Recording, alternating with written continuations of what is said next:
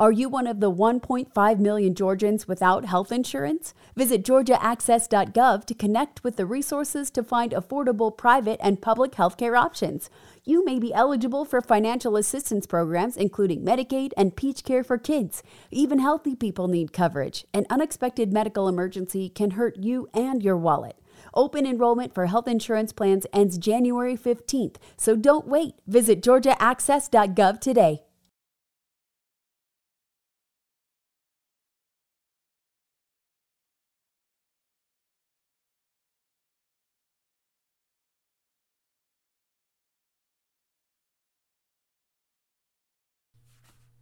What's one of your traditions?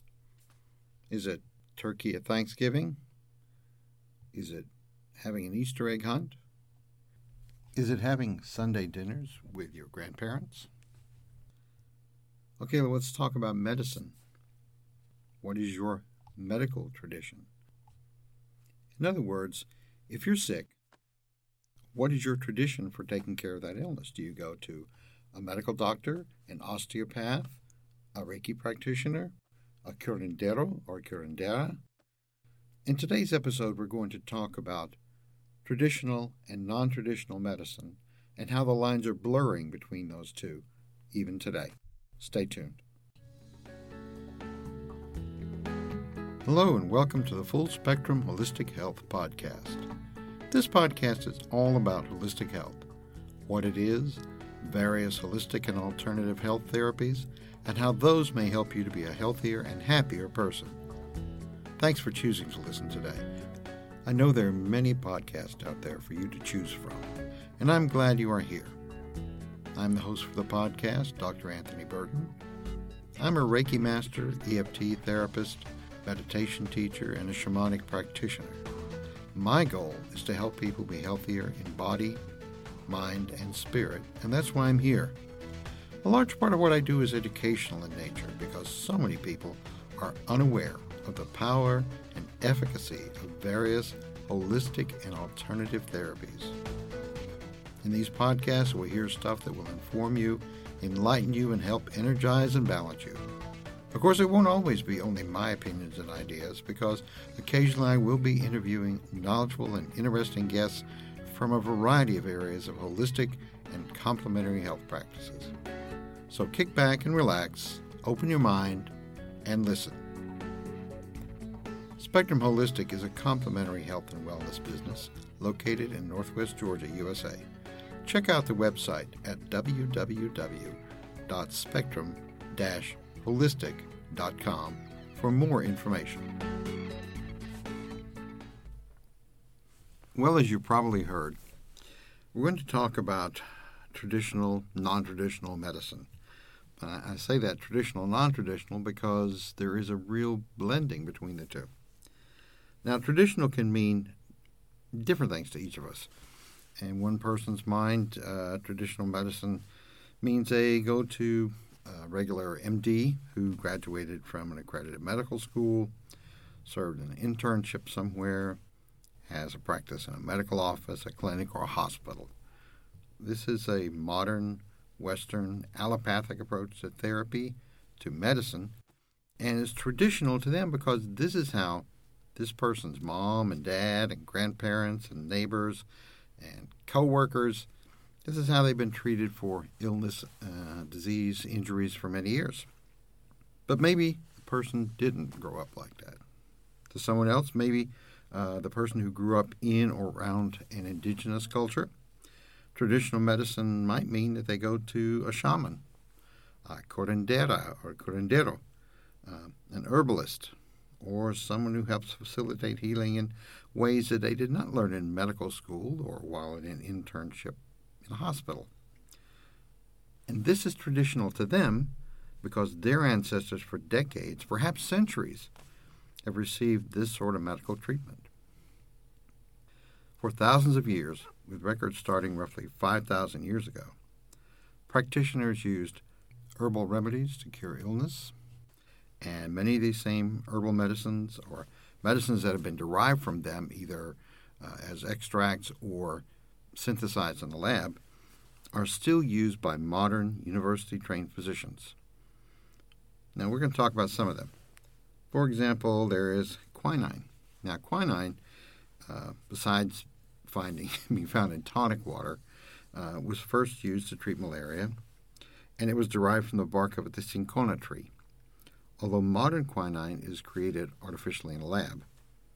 While quinine is sometimes reported to have been first extracted and used in 1820 by two French scientists, it was reported being used as early as 1638 in its raw form of powdered bark from the cinchona tree. Ephedrine, which is used in hospitals and is very tightly controlled nowadays because ephedrine and its close relative pseudoephedrine are used in the manufacture of illicit drugs. Now, it was derived from the ephedra plant and was recorded being used as early as 2500 BC in Chinese medicine, but it is still used today.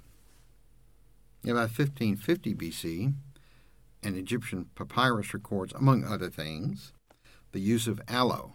Now, aloe is used in modern times to soothe burns. I have an aloe plant out in my greenhouse right now, and when I get a bad burn, I go out there and cut off a leaf and squeeze the sap onto the burn, and it really provides a lot of help. Castor oil, it's a long-standing remedy for constipation, as well as a component of modern ointments that speed wound healing, and it was used again in ancient Egypt. And senna, which is also a modern treatment for constipation, and all of these were considered to be common treatments in Egypt as therapeutic herbs and herbal components. In the realm of pain control and treatment, opioids have a long and checkered history. Opium poppies were the original source for this, and they are still grown today in many Middle Eastern countries. But opium tinctures and powders were recorded as medicines for the alleviation of pain as early as the 5th century BC. And now, of course, opioids are normally synthesized, and they're made even stronger. And, of course, that gives them more side effects and makes them more addictive than the original. There are safer pain medications, too. Have you ever taken aspirin? Aspirin is acetylsalicylic acid, or ASA as it's commonly called. And although in its commercial form it is synthesized from coal tar derivatives, the original actually came from the inner bark of a willow tree. The inner layer of the willow bark contains a chemical called salicin, and when it's ingested, the human body converts it to salicylic acid. And the use of willow salicin for pain relief was recorded as early as 3000 BC, again by the Egyptians and also by the Sumerians, although the modern version of aspirin, the synthesized version, was invented by a scientist at Bayer in 1898. In addition to being a delicious additive for ginger snap cookies and gingerbread and various other things, a lot of pork and chicken dishes, ginger was recognized as a medicine by Arab healers in the Middle Ages. And even modern research has found it to be an effective anti-inflammatory and anti-nausea treatment. It helps reduce blood sugars and even helps reduce heart disease risk factors, among its other benefits. In addition to pharmaceuticals and herbal treatments, there are also complementary physical treatment modalities such as massage, Reiki, yoga, Qigong, and so forth. For many, now these treatment modalities are either unknown quantities or they are quack medicine. But actually now the term that is used for these non-allopathic medical therapies is CAM, C-A-M, or complementary and alternative medicine. And they show up in hospitals and clinics all over the place. A recent study showed that 1 in 4 hospitals in the U.S. now offer CAM therapies. Now, just a few examples here, and these are not little hole-in-the-wall hospitals and clinics. I purposely selected some larger ones so you could see that it's not just some rinky-dink thing. The Cleveland Clinic. Now, the Cleveland Clinic provided health care for over 2.4 million patients in 2019. But they also, in addition to allopathic treatments, they offer Chinese herbal therapy, massage, homeopathy, hypnotherapy, meditation, yoga, acupuncture, Reiki, and guided imagery to their patients. Johns Hopkins, another very big medical establishment, has over 1,150 patient beds and over 2,500 full-time attending physicians, offers massage, yoga, meditation, Reiki, hypnotherapy, and acupuncture. The venerable and famous Mayo Clinic, which cares for more than 1 million patients each year from all 50 states and over 140 countries, offers Chinese herbal therapy, massage, yoga, meditation, acupuncture, Reiki, and guided imagery. Penn Medicine. Now, Penn Medicine is a big one that I had not heard of before, but it's a very big place. Had over 5.6 million outpatient visits in 2020, employs over 8,900 physicians.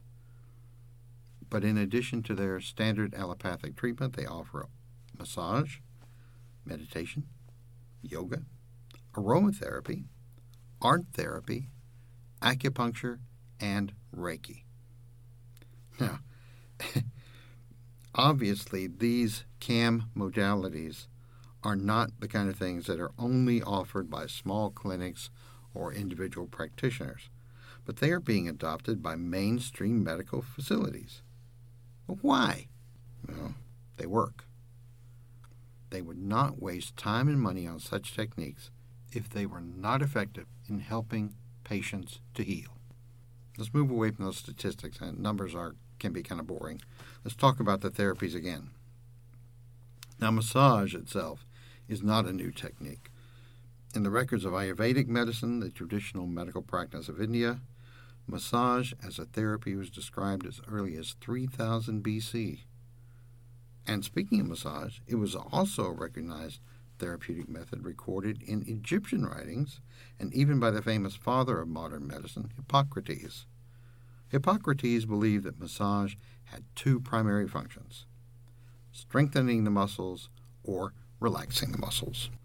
And his techniques were adopted by Romans for their gladiators and in spas for everyday citizens.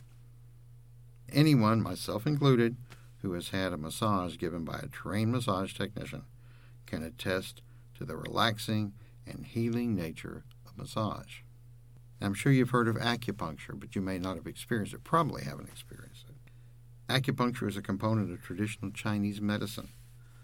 It involves inserting extremely fine needles into specific points on the human body, and these points are at specific locations along energy paths in the body. And those energy paths are called jingmai in Chinese, but Westerners, we call them meridian. Now, some people have called acupuncture a pseudoscience, but the National Institutes of Health, part of the U.S. Department of Health and Human Services, states, and I quote them here, quote, "Results from a number of studies suggest that acupuncture may help ease types of pain that are often chronic, such as low back pain, neck pain, and osteoarthritis and knee pain. It also may help reduce the frequency of tension headaches and prevent migraine headaches." Honestly, to me, that is a strong indicator that acupuncture is not just a bunch of mumbo-jumbo. Yoga, although trendy and becoming a major fitness industry, is not by any means a modern therapeutic technique. It has its roots in Indian Ayurvedic medicine, and in its many forms can help increase flexibility, build strength, calm the mind, bring balance, both physical and mental or spiritual, to the individual. Now, while we're at it, let's talk about therapy beyond the physical. As I talked about just now, yoga can help the individual who may be experiencing tension or anxiety to attain a calmer state of mind. This, along with the physical benefits, is why many modern doctors may recommend yoga as a form of exercise for their patients. Meditation is often also a component of yoga practice, and meditation, a spiritual and health practice for thousands of years, can aid in de-stressing you and achieving the calm that will assist you to be healthier. As I said in a previous podcast, there are many forms of meditation. And again, this is an ancient practice that doctors in the 1950s, even the 1960s, probably would have sneered at. but is now recognized as a very healthy and helpful practice. It's often prescribed or recommended by physicians. In fact, mindfulness meditation is now a component not only of medical treatment, but is part of recommended daily practice at many large companies because they have seen the benefits of having calm, de-stressed employees. Here are some companies. Now, these companies provide benefits such as reserved meditation times, free meditation classes, and meditation spaces for their employees. And these are the companies: Apple, Google, Nike, Yahoo, Procter & Gamble, HBO, and other companies, smaller ones, are also realizing the benefits of healthful practices such as meditation. In fact, my wife's last employer offered us a sizable discount on our health insurance if we involved ourselves in regular meditation practice. In addition to helping with focus and helping to be more productive on the job, attaining a calm and balanced state of mind is beneficial for sick or injured persons. Calmer, more relaxed individual heals more quickly. Studies and research have shown that relaxed patients, whether they are relaxed because of Reiki, calming music, meditation, or nice calm views from their windows, heal faster and with fewer complications. With all the stress modern people experience, any practice that can reduce that stress is good for our health and our well-being. Stress is a silent enemy to our health. Stress makes it harder for the body to heal itself, increases our blood pressure, produces cortisol, this is the well-known stress hormone, and cortisol decreases our immunity to illness, causes fat retention, and can increase our blood glucose levels. And stress also can cause psychological issues that are invisible to others. We may look fine on the outside, but they wreak havoc with our inner lives. Sound therapy has also been used for thousands of years as a therapeutic practice. One type of such therapy involves what are commonly called Tibetan singing bowls, which may be played as a background for meditation or used in what are called sound baths. Another instrument that sound therapists use is tuning forks.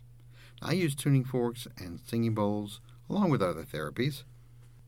And for eons, shamans and other indigenous healers have used chants, drums, whistles, and rattles to induce trance-like states and thereby help their patients. Modern medicine may label some of this as a placebo effect, but I have a question for those people. If the patient or client was suffering before the treatment and afterward is no longer suffering, isn't that the goal of the treatment? Well, let me talk a little bit about Reiki, which is another one of the modalities I use. Reiki is a form of energy medicine which allows the practitioner to help balance and restore energy within the body. You may not have heard of this, or if you have, you may consider it to be a sham, but Reiki is also used in over 600 clinics and hospitals in the U.S., including not only the ones I mentioned earlier, but also Portsmouth Regional Hospital, Columbia Presbyterian Medical Center, Marin General Hospital, California Pacific Medical Center, the Yale Medical Center, and Morgan Stanley Children's Hospital, to name a few. Modern Western medicine itself recognizes that they don't know everything, and there are many illnesses or conditions that are called cryptogenic, which means that they really don't know what causes them. The origin is unknown. And the human mind often imposes illness upon the sufferer when there is no other known reason for the illness. In the last century, the term psychosomatic was used, and it was often stated as, they're not really sick. Their illness is all in their head. Now, however, there are courses in mind-body medicine that deal with this particular issue, the impact that the mind has on the health of the body. And these courses in mind-body medicine are offered in many major medical universities because scientists and doctors have realized the enormous impact the mental and emotional state of a patient has on the body. What schools offer this? Well, Harvard Medical School for one, Thomas Jefferson University, Saybrook University, Georgetown University. the University of Cincinnati School of Medicine, and the University of Minnesota. These are all some of the more well-known schools of medicine. Now, I mentioned opioids earlier. We know there's been a huge increase in opioid painkiller abuse, as well as overuse and abuse, and sometimes overprescription of anti-anxiety drugs such as Xanax and Klonopin and Valium. If I can just, instead of taking these drugs, listen to chimes or singing bowls or chant or meditate or get a massage, and these things can help relieve my pain and relax me, and I don't have to worry about the dangers of addiction and body damage from the drugs, that's a really good thing. I hope you realize by now that there's not such a gulf between modern allopathic Western medicine and traditional non-Western medicine as might appear. More and more physicians, especially the more recent graduates of medical school, see the benefits of these traditional practices, and they are recommending them to their clients. Now, if you feel some of these practices might be a benefit to you, talk to your personal physician about the possibilities. And of course, you're always free to contact me to discuss any questions you may have. I might not be able to answer them, but if I can't, I will do my best to point you in the right direction. Are you one of the 1.5 million Georgians without health insurance? Visit georgiaaccess.gov to connect with the resources to find affordable private and public health care options. You may be eligible for financial assistance programs including Medicaid and Peach Care for kids. Even healthy people need coverage. An unexpected medical emergency can hurt you and your wallet. Open enrollment for health insurance plans ends January 15th, so don't wait. Visit georgiaaccess.gov today.